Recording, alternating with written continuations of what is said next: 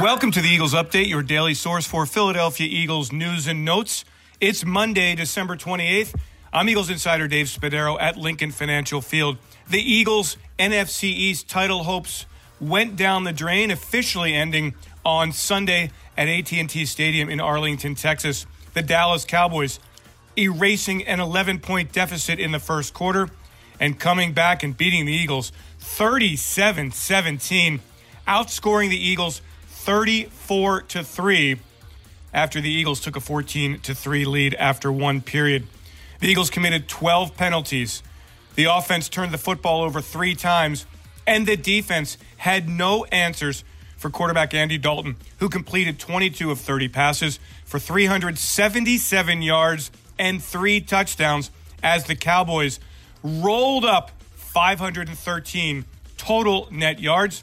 Here is head coach Doug Peterson talking about the disappointment he felt after the game, knowing that the Eagles would not have a chance to play for the division title on Sunday against Washington right here in South Philadelphia. I think my disappointment is just how everything has gone. Obviously this season, it's not what we expected, to start the year. And just again, tonight it was just obvious that, the mistakes, the penalties, and just lack of execution and all just sort of.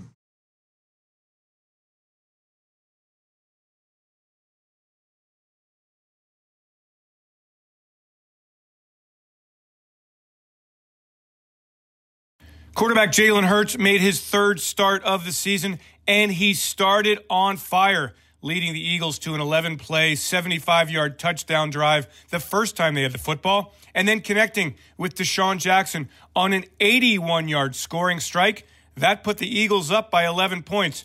But from that point on, the offense not able to get back in gear, and Hurts threw 2 interceptions and lost a fumble, all 3 of those giveaways happening in the fourth quarter and in Dallas territory.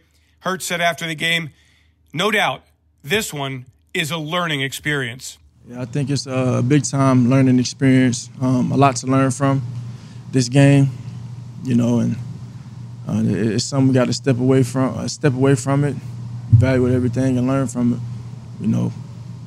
Got to go out there and make the plays when the opportunity presents itself, and it's something that I take complete ownership on. Those guys believe in me to go get it done, and I take it very personally in getting it done. And today came up short. Hurts finished the game 21 of 39, passing for 342 yards. He also ran 9 times for 69 yards. The numbers look good. The end result, though, is all that matters, and it was not to anyone's satisfaction on this Sunday. The Eagles now 4-10-1 in 2020. They'll end their season on January 3rd against the Washington football team. Thanks for joining me on this Eagles Update. I'm Eagles insider Dave Spadaro. Have yourselves a great Eagles day, and as always, fly, Eagles, fly.